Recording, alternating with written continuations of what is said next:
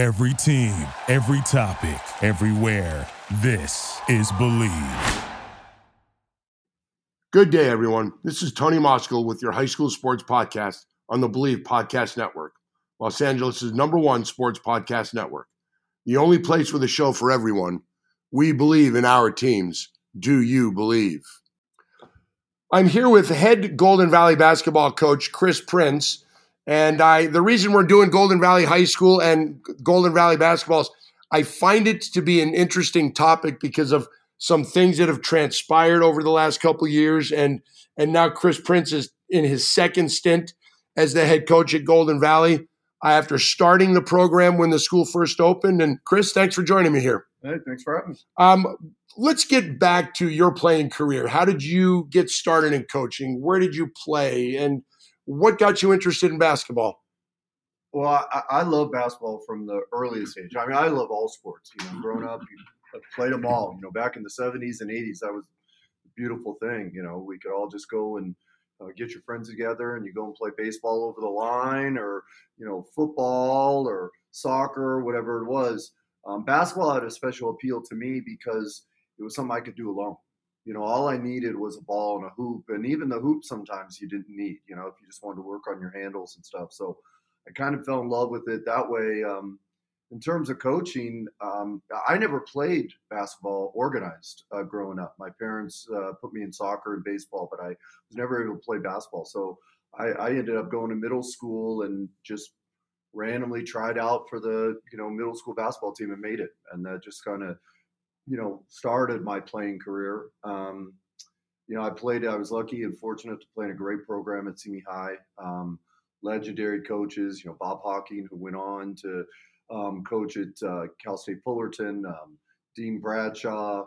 I was an assistant with Christian Aran. So, that really kind of was the root of, the foundation of my basketball knowledge. When you look back at those days and those times, did you ever foresee yourself getting into coaching? Yeah, I actually did. Funny story is when I was about 5th grade, my mom and dad sat me down and asked me what I wanted to do. And of course, I'm a 5th grade boy. So I said, I'm going to, play in the NBA. And they kind of pointed out some of the statistics, obstacles that would be in my way as a kind of slow, can't jump that high guy. I was barely 3-dimensional. I was like 6'4", 145. But in the 5th grade, obviously I wasn't that big then, but they sat me down and it made sense. It was kind of heartbreaking at times, but from that moment on, I really wanted to play as long as I could and then get into coaching. And, when March Madness was coming around, it was funny how every single year my attendance would be pretty poor.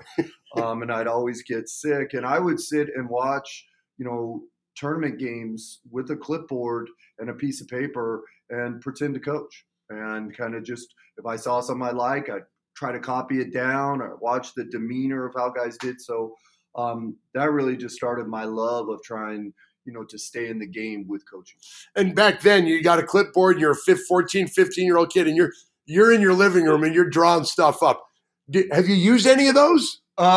Geez, that's so long ago. I think some of the, the thoughts and the principles are probably there, somewhere, but I don't remember exactly what I was doing in 5th grade. I was talking to a couch that had nobody sitting there, but to me it was, we were in the middle of the NCAA tournament and there was a bench of guys in front of me and, what do I have to say in a timeout? Things like that. That was fun. How did those coaches that you first had, how did they mold you as a coach today, as a person today, and what do you use from them? I think the single biggest thing is building a culture. And that's really what I learned from them. Was the importance of the culture of a program, because if you can develop that culture, it does a lot of your coaching for you. And I think that's why they were able to be so successful for so long. When I was in high school, Simi at that time was only 10th, 11th, and 12th grades. But my 3 years in high school, we were in the middle of winning 5 league titles in a row. And it didn't matter, you'd have a class, you'd graduate them. And then the very next year, my sophomore year was when Don McLean was a senior and they won a CIF title. And there were 2 underclassmen on that team. So they graduated everybody. And the next year we won the title again. And they graduated everybody. And the next year, my senior year, we won the title again. And I think it really was the culture that had been created there. And as a freshman, you look at that culture of the upper class, the varsity, and you kind of know what's expected. And I want to get back to that because you've done that here at Golden Valley when you got here the first time, and now you're tasked to do it again. So how did you find your way to Golden Valley High School? Because we're only 15 years old. I had taken a teaching job at Newbury Park High School and was the JV coach there for Steve Johnson, who had been my JV coach at Simi High. And so, he had coached in that culture and then had taken it to Newbury and recreated it. And so I was a part of that. But I was looking for an opportunity to run my own program. And I had applied for the Royal High School job and had been offered it. But when I looked at it in terms of teaching, I just really didn't feel that I was going to be able to teach what I wanted to teach. And I'm a teacher first. And that was part of the decision making. And another part was I just wasn't very confident that at that time, the culture could be created at Royal. And so I turned it down. The Foothill League is very similar to the Marmoni League, back then. And so when this school opened and the job opened, I thought, what the heck, let's try it. And no ties to the Santa Clarita Valley at all? Fill out the application, come out and meet the principal, and had no ties to Santa Clarita Valley whatsoever. As a matter of fact, after I had applied for the job and I came and interviewed with the principal and the assistant principal and the athletic director. And then I didn't hear anything for a couple of weeks. And so I was assuming that I had not gotten the job. And I got a call and it was the principal's secretary. The campus wasn't even open yet. It was the year before. And she said, "Hey, we're having a training for our staff for next year. Next week, are you going to be available?" I'm like, "Well, am I on this staff?" Am I on the staff? Exactly. So I took the job, had not even seen the campus. Went after finding that out that weekend, got in the car with the family and drove out here. And at that time, Golden Valley Road didn't have an exit off the 14. So I got lost and never found the campus that day. So here I was, head coach of a brand new program, brand new school, and I didn't even know where the campus was. That's awesome.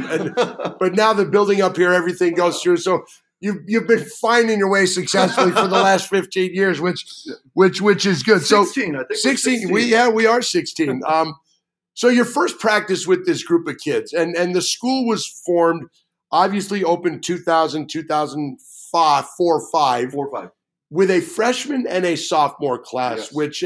and we've had this discussion about how it kind of got done a little bit wrong because a lot of the 10th graders were at school somewhere else, and then they were told, "Hey, you're picking up and now you're going to this new school."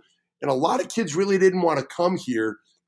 Some did, but you get that first group of kids. What was your message to them that first day of Golden Valley Grizzly basketball practice? Well, going back to the 9th and 10th grade thing, it was a very unusual situation, and I'm not going to criticize any of the decision makers. They signed my paycheck, right? So, but I think, and looking at how West Ranch then opened the next year as only 9th grade, and how Castaic High School has opened this year as only 9th grade, I think the district realized that put families in a difficult situation. They had spent their freshman year at one school, and now all of a sudden they're going to be sent, somewhere else. And the other thing that made that very, very complicated was that they had passed something known as the potential varsity athlete rule, which said that if you had been a freshman, but were now supposed to transfer to Golden Valley, but had been an athlete in any sport, and that coach considered you as a potential varsity athlete, didn't mean you ever would be, just potential, then you got to stay at the school. And that was a loophole that a lot of athletes and students used because they didn't want to go to the unknown. And I think a lot of coaches use that too to say, wait a minute, this kid lives over there. This kid's a pretty good athlete. You know what? We're going to keep this kid.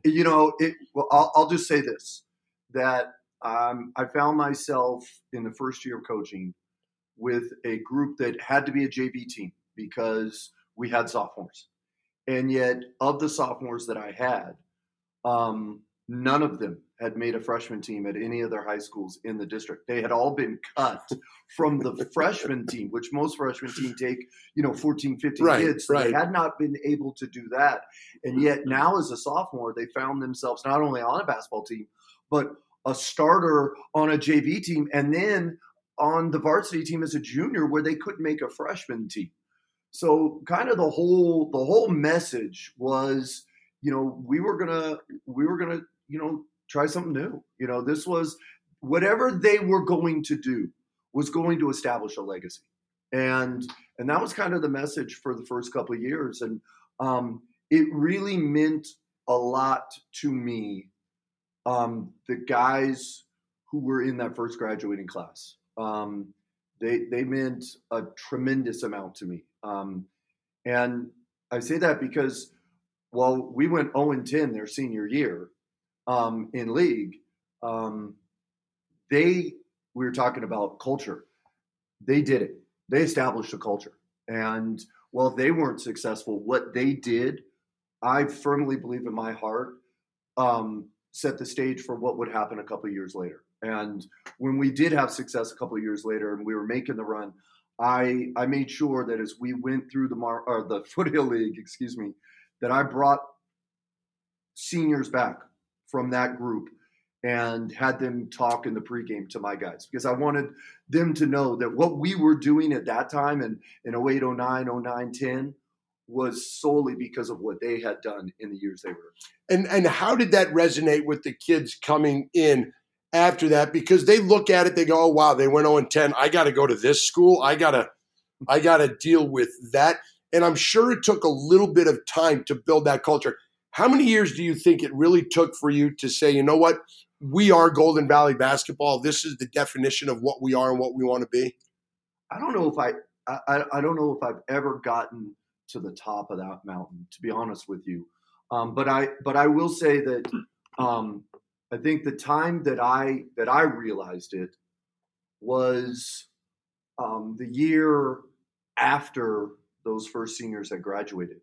And when we started spring practice, I realized that I didn't have to say as much, because things that I had to, implement and then remind and reinforce. And we had done so many times, and the seniors had done such a great job of setting the foundation and the culture, that the program kind of runs itself in that way. And that's when I really looked and went, wow, those guys, the Kyle McAtees, and the Jamel Pattersons and Evan Grahams and Tarvers and all those guys, they meant a lot. And that goes a long way, because I'm sure you keep in touch with those kids. Who else was instrumental in helping you build that culture that was by your side the whole time, part of the time, that kind of helped reinforce your message? Well, I was lucky to have good assistants, and they were guys who came in and worked hard and, put up with me. And so that was a big part of it. And then, we got some kids who could play, and I am not a recruiter. You and I have had this discussion many times. And, I know a lot of guys say that, and I think everybody says it. Yeah. You know me well enough to know that it's true. I don't. I've never wanted anybody else's player, but I've always said that one of the hardest parts of coaching at Golden Valley is trying to just make sure you keep your own players. Right. And so when we were able to keep Maverick and Trevor and guys like that, that allowed us then to add, some really sophisticated talent to the culture and the foundation that we had already established. And that was obviously a pretty good combination. And we're going to take a break right now while I read a couple of commercials that you may be interested in. It's 2020. We're heading into a new year, and for the first time in a long time, the Patriots are not making the Super Bowl. So who's your next pick? Head over to mybookie.ag to make your predictions a reality. MyBookie is one of the most trusted in the industry. Football not your thing? No worries. MyBookie's got it all. From the NBA to the Premier League. They've even got odds on the UFC. And with everybody's favorite Irish nuisance fighting on the 18th, things are bound to get exciting. MyBookie has the fastest payouts, best promotions, and a very helpful 24/7 customer service team. If you join right now, MyBookie will match your deposit halfway all the way up to $1,000. That means if you deposit $2,000, you get an extra $1,000 in free money to play with. All you have to do is use the promo code BLV to activate the offer. Once again, that's promo code BLV to get your extra cash for MyBookie. Bet, win, get paid. Support for these shows comes from Manscaped, the best in men's below-the-belt grooming. Manscaped offers precision-engineered tools for your family jewels. If you're going to pick any New Year's resolution, let it be to take care of your junk. Manscaped is making it easy with their men's grooming products. Manscaped has redesigned the electric trimmer. Their Lawnmower 2.0 has proprietary skin-safe technology, so this trimmer won't nick or snag. Manscaped accidents are finally a thing of the past. Manscaped also has the Crop Preserver, an anti-chafing deodorant and moisturizer. Get 20% off and free shipping with the code BLEAV at manscaped.com. Start the new year off the right way by using the best tools for the job. Your balls will thank you. Back here with Coach Chris Prince, Golden Valley High School. Those first teams, you mentioned Maverick and Trevor and Stevie, and the talent level that they brought to the table. How much fun was it for you to see their success, to see the style of play, and the program success after coming from not even being able to find the school?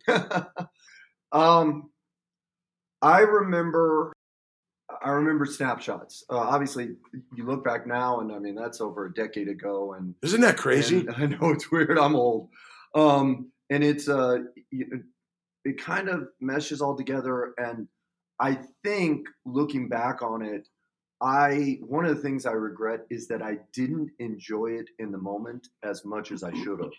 I felt so much pressure because I didn't want to fail those players. I didn't necessarily care too much about the outside world and the outside noise, but I really did care about those kids and just didn't want to fail them. The interesting part about, those groups is at the top, there were some exceptional kids. Maverick, who obviously went on to win an NIT championship at Minnesota, plays professionally.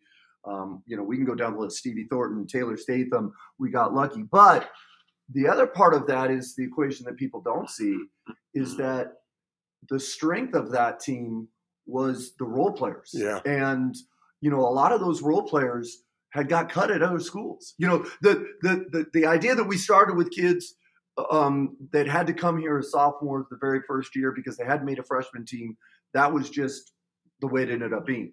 But we continued to have kids who were cut at other schools and were told they weren't good enough and, found their way to Golden Valley. What I had no idea who they were, had no clue, but they showed up, they tried out, and we were able to find roles for guys. If you had seen Dakota Nunley, you wouldn't have thought, oh, that's a guy who, basketball player, but he was a huge contributor for us. Just energy, effort. And we had a ton of those guys.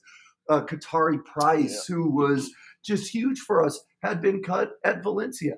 And I don't know how. I mean, that's a first world problem that I don't deal with. Right. But, Tari was huge for us. So we were able to get. And I'm trying to think of the short, stocky, buff African-American kid couldn't hit a free throw to save his life, but Brandon boy, Hale, what a lot of energy he brought.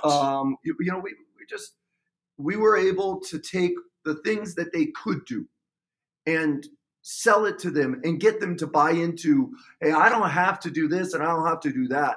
These are the things I have to do. And they did it. And they were successful at it. They were successful. And that's kind of the icing on the cake. How did that make you feel? I know it makes you feel good as a coach to win the first league title in school history, but then to come back the next year and back it up. Did that kind of reaffirm that, wait a minute, I know what I'm doing here? I remember the first league title, we clinched it the last game of the year. We had to win or we would have been in a tie with Hart. And we had to go to West Ranch, which is already a rivalry game, and they were very good that year. And we ended up playing what I thought was almost a perfect game. I don't know if I've ever been associated with a team that played that well. And we got up real big. I think we won by 33 or something like that. That's a while ago, so I could have the numbers a little off. But I remember that it gave me a time that with a few minutes left in the fourth quarter, you could see that we were going to win, and we were going to win the title. And it was hard. I still get a little emotional about it now. Yeah. And I remember the buzzer went off. I had shook hands with everybody on my team and congratulated my coaches and everything. Shook hands with Sean Legault and the West Ranch players, wished them luck in the playoffs. And then I looked across the gym and I saw my wife. And we both looked at each other and just mouthed to each other, did that just happen? And so it was surreal. The next year when we came back and won it, I do think there was a little validation there. Okay. I'll admit to that. And that's a great thing. Now when you go into the gym and you look up at that banner with everybody's name on it, and then you look across the way that the two back-to-backs, do you ever catch yourself in practice thinking back at those times? No.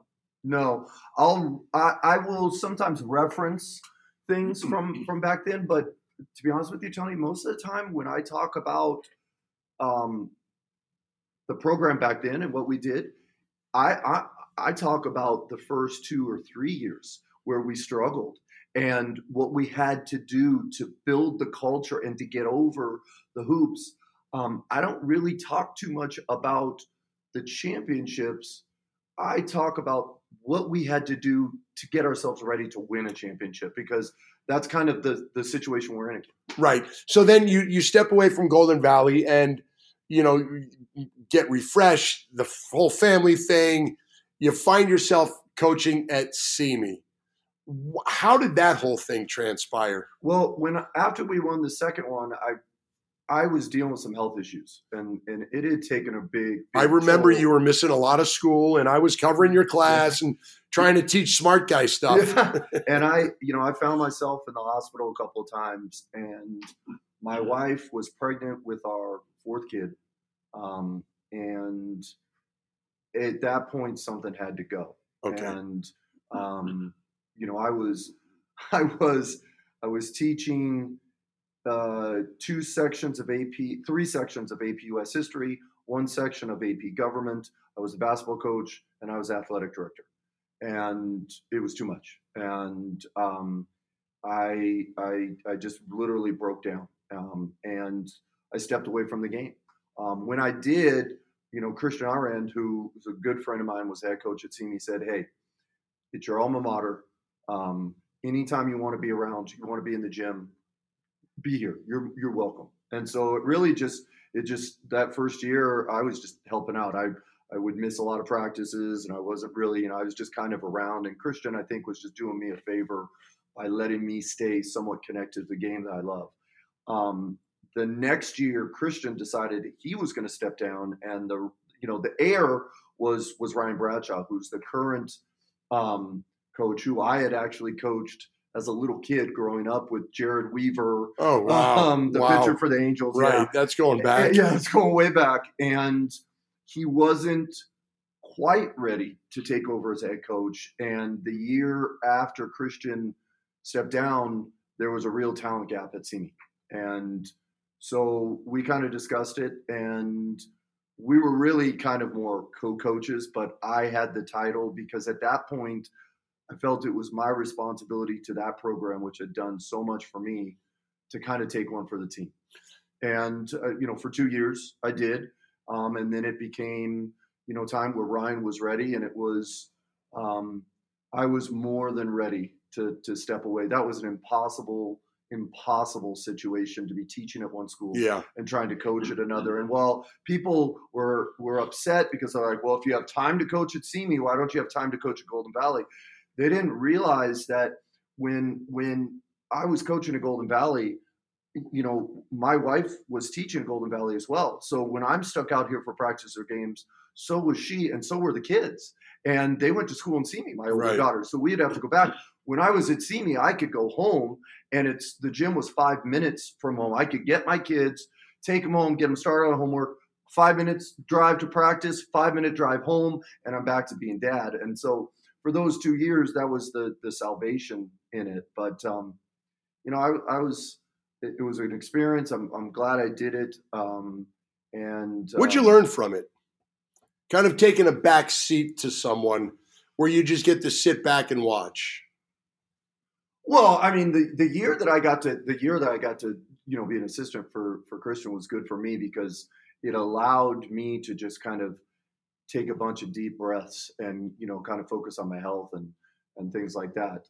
It was nice to see other, programs. And, obviously I've been a part of that program for so long, I kind of knew it, but it reinforces some of the things that you think. But for me, the biggest lesson was it reminded me of what the true purpose of coaching is in my mind, which winning is great. Yeah. It's awesome. I love it. I'm a very competitive Well, who person, doesn't? We all want to win. But that's not the foundation of what I think a coach is supposed to do. I look at it very seriously as we're educators. And, in class, we don't get to pick who our students are. We do the best we can with what we have, the kids that we have. And I feel like that's the true purpose of high school athletics, is to teach life lessons. And I know these are cliches, but they're cliches for a reason because they're the truth. And it really is the foundation of what we're supposed to be doing here. And you look at what we're doing, and yeah, you were blessed to have Maverick, Trevor, and Stevie, 3 kids go Division I off of one team 1 year. I don't think anybody else in the Santa Clarita Valley Foothill League has ever had that. But now when you look back, Maverick's the only one still playing. Stevie and Trevor are doing, the professional working thing. And I think when we really take a look at it, yeah, that's our job. Let's prepare these kids for life, because the reality is none of them are going to the NBA. If they do, that's great. And right. And I would love it. I remember the first year I was here as a coach. We had a game, we lost, and I said in the locker room afterwards, I said, hey, look, I don't know if any of you are ever going to be an NBA player. The chances are really slim. You have a greater chance of being hit by lightning twice than playing in the NBA. And I said, but you're all going to be fathers. You're going to be husbands. You're going to be workers. You're going to be friends. And, you can still learn a lot from this game that can help you accomplish all of those things that are outside of the game of basketball. And, one of the neatest things about being back is getting to reconnect with a lot of guys. It's been so neat to see so many people return and come and just say, hey, coach, I'm so glad that you're back. What can I do to help? I just want to be involved, emails, phone calls, guys showing up to games. Even we're in Moore Park for a tournament, and we have a former player who shows up. So that's been that's been really neat. Those relationships are what matter. What brought you back? Because obviously there were some coaching changes. Not going to get into all of that, but Larry Keys had a year or two really good, made the playoffs. Yeah, I guess definitely. Almost beat Diamond Ranch, who ended up winning a CIF championship. But decisions are made, people move on. What brought you back? Was it you, or were you approached? No, it just randomly happened. I ended up, truth be told, I got my master's, you know this, in administration, and people were kind of surprised because I had always said I never wanted to be an administrator, and I still don't think I do, but I wanted the master's because I wanted the bump on the salary. Right, scale. yeah. It seemed like the most usable one. Exactly. And so I ended up just interviewing for summer school principalship. And our principal, Mr. Frias Sal, had heard about it and was kind of shocked. He didn't know. So he saw me in the office, called me in and said, "Hey, you didn't let me know you were trying to do this." And I said, Sal, things have just changed. My family's older. The youngest one at that time was last spring. She was 8 turning 9. Now she's 9 turning 10 in April. Wyatt, my son, who the first go around was a toddler, is now 12. And my oldest daughter's a senior at CISA. My other daughter's a sophomore in high school. And, so my family life was different. I kind of told him, I said, "Sal, I'm just looking to do something. I think I just need to be more involved." And he said, "Well, funny you should say that because Larry just resigned. Would you ever want to coach again?" And I went home and I thought about it and I talked to my wife about it. But I'll be honest with you, the decision was made by my son. It was Wyatt's decision, and to be able to share it with him is one of the neatest experiences in my life. To be able to be on the bench and to look down and there's my son keeping stats, and to drive home and to have him say, "Well, Dad, why did you do this? Well, why this, why that? And hey, what do you think about trying this?" To be sitting there and having that conversation with my own son was surreal. But it's been he's a coach in the making. He wants to play before he Dad, he ends up like his old man. I think you should have gone to the 1-3-1 track there in the third quarter. He does. And he's been watching film with me even back when I was the first time around. I mean, he was very young when I was here, but he would sit in the room.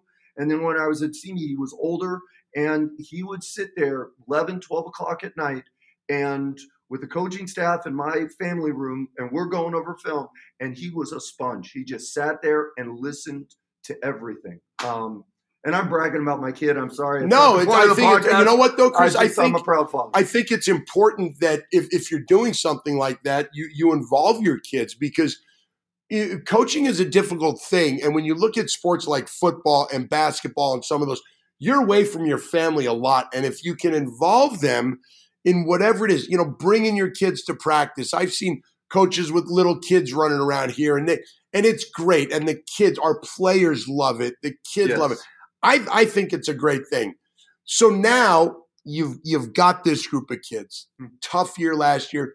A lot of kids transferred. Mm-hmm. And that's I get so frustrated when I see kids that say, "Yeah, I left there because this sucks or that sucks or there's no coaching there." And I look at kids and I say, if you walk into our gym, there's a couple of banners up there for somebody that won 2 league titles, and that's your coach. So I try and support you whenever I can, and you know that. Great, and looking at these kids thinking, what more do you want? There's somebody there that obviously knows what they're doing. Why do all these kids have to leave? And I know I'm just going to coach with whoever's here. And I make my comments in class to kids about these kids that maybe they're just not strong enough to help build the program. Maybe they don't want to, be part of something special. But when you got that group of kids that first time, what was your message to them about, hey, they're gone, we're here. How are you doing that? And how are you rebuilding the culture? Well, I think it just goes back to the same philosophy. And what we've said from day one is that I'm not going to worry about who's not here. I'm going to worry about who is. And I think the other thing that I had to make clear to people is that I was not in this to recruit. I think that a lot of times when you see a bunch of transfers, it has a mental effect on a program and a culture, because it is hard to buy into a culture. If, let's say, you're a freshman coming in to a program and you aren't sure that if you work and you do everything you're supposed to do, your freshman year, your sophomore year, your junior year, that the reward will be there for you as a senior. And when you have kids who constantly are transferring in, they're taking that opportunity from that kid. Yeah. So why would that freshman kid buy in? And so I had to make it clear to them, I'm committed to you. You've got to commit to us. And I think we've been, really successful at that part of it. And I don't blame anybody. I don't worry about it. I have made it a core principle of the program to be positive. We don't talk about anybody who's not here or left. We don't talk about anything negative. There's no criticism of anybody before nothing. We're trying to be positive and move forward, and I want that mentality in my players. I get upset, this, Yep. at the transferring. Oh yeah. I will say this. I wish that coaches were true competitors and didn't have to recruit. I have a hard time believing that you are a truly competitive person if you're recruiting players, because that's not competitiveness. That's a saying, hey, give me the top 10 students at this school, put them in my class. Yeah, I'll be the teacher of the year. Yeah. Well, you know what? You didn't really do anything there, and I'm not knocking anybody. I don't know what goes on in anybody else's program. But to me, if you have to recruit, you aren't competitive. To me, the beauty of sports is that, you get to test yourself. And just because you don't win all the time doesn't mean that you can't be proud of yourself and that there isn't merit in what you're doing. It's funny. I had a conversation with a kid after your Hart game, and I said, well, and the comment is, well, it's not good coaching. I said, well, does somebody teach the 2-3 zone better than somebody else? Or does somebody teach man-to-man defense better than somebody else? Because when you miss a shot or you miss a layup or you don't box out for a rebound, I don't know if that's bad coaching. I just think that's a lack of, you not wanting to maybe put forth the effort, maybe not doing that, but there's always that convenient, it was the referees, they were against us, and it's bad coaching. To me, that's kind of a cop-out. I think so, but I think we live in a world that, unfortunately, nowadays, we focus too much on the end result, and we have to find somebody else to blame. And I always thought that some of the greatest life lessons I learned from my parents and from athletics was to take ownership.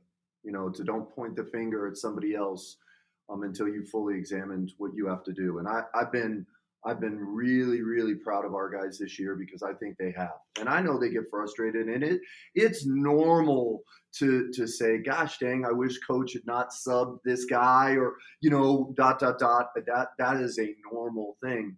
But it has to go hand in hand with also pointing the finger at themselves. And I've been very proud. They show up to work every day.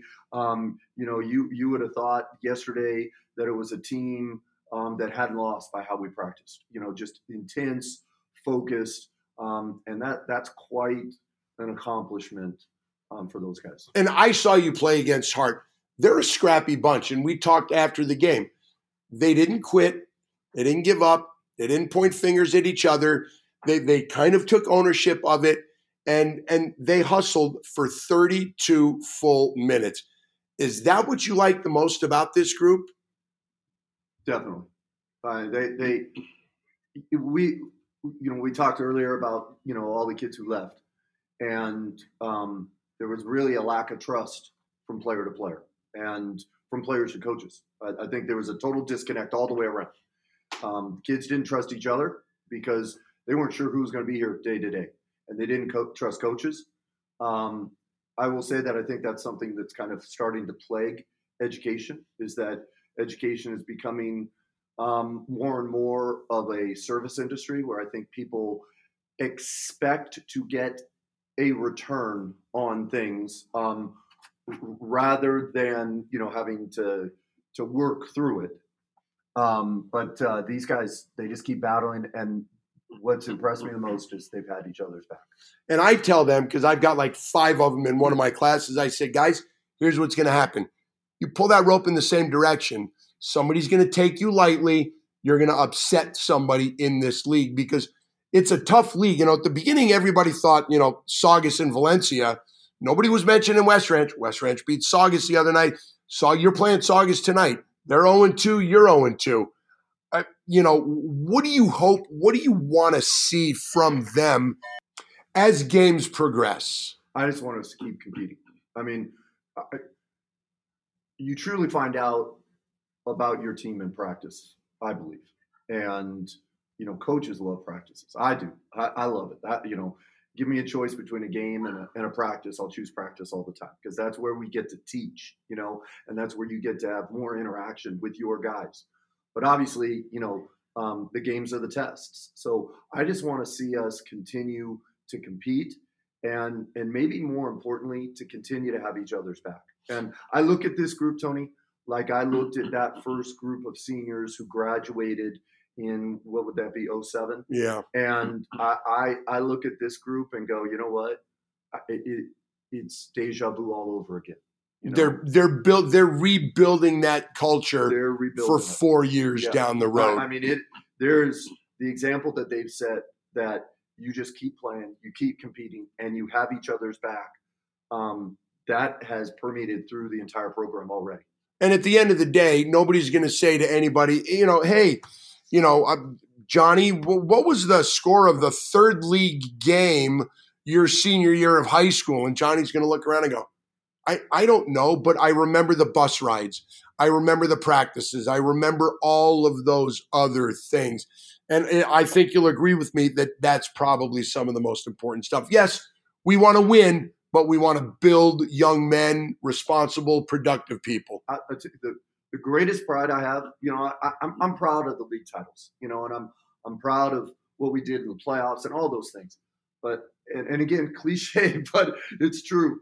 I'm so proud of what guys have gone on and done in their lives. Dustin Walker, who, was the chief of staff on the House of Representatives Armed Services Committee. I've got guys who run their own businesses, who are fathers of great kids. And you see somebody like Taylor Statham, what he's doing within the youth basketball community and what he did with his fundraising game with a whole bunch of guys for the Saugus High School shooting victims and all of that.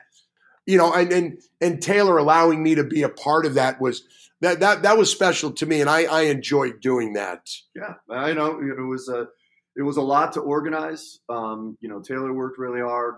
We as a basketball program worked really hard, but it was the right thing to do. And at the end of the day, isn't that why we're here? I would think so. And, I guess one of the things I think is plaguing high school sports, and I understand it, is the fact that schools, because of funding, have had to hire more and more walk-on coaches. Yeah, and I think that there's nothing against walk-on coaches. No, but the reality is when there's a lack of funding and stuff like that, and people don't want to do it, and it's hard because we're educators, so we look at things maybe a little bit differently than somebody who's just a coach. Yeah. And I think it would be a great world if we could get back to a place where the majority of coaches were also teachers.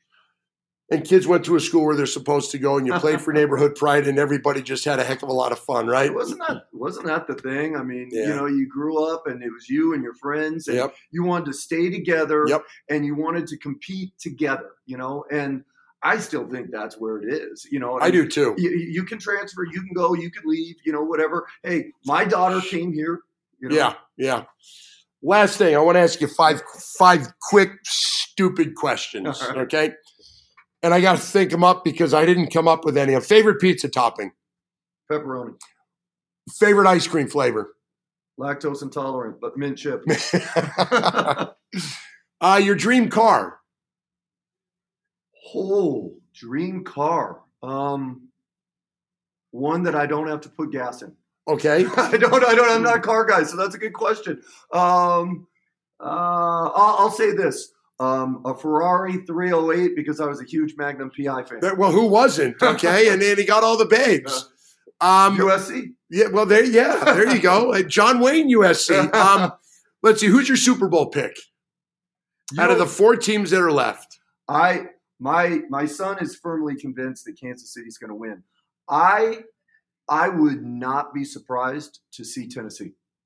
They remind me so much of the Giants, who were able to do the Tom Coughlin. We beat the Patriots and 17-0. They're built for the playoffs. Yeah, they got a great running game.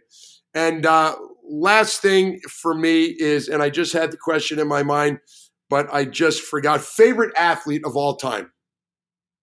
Ooh.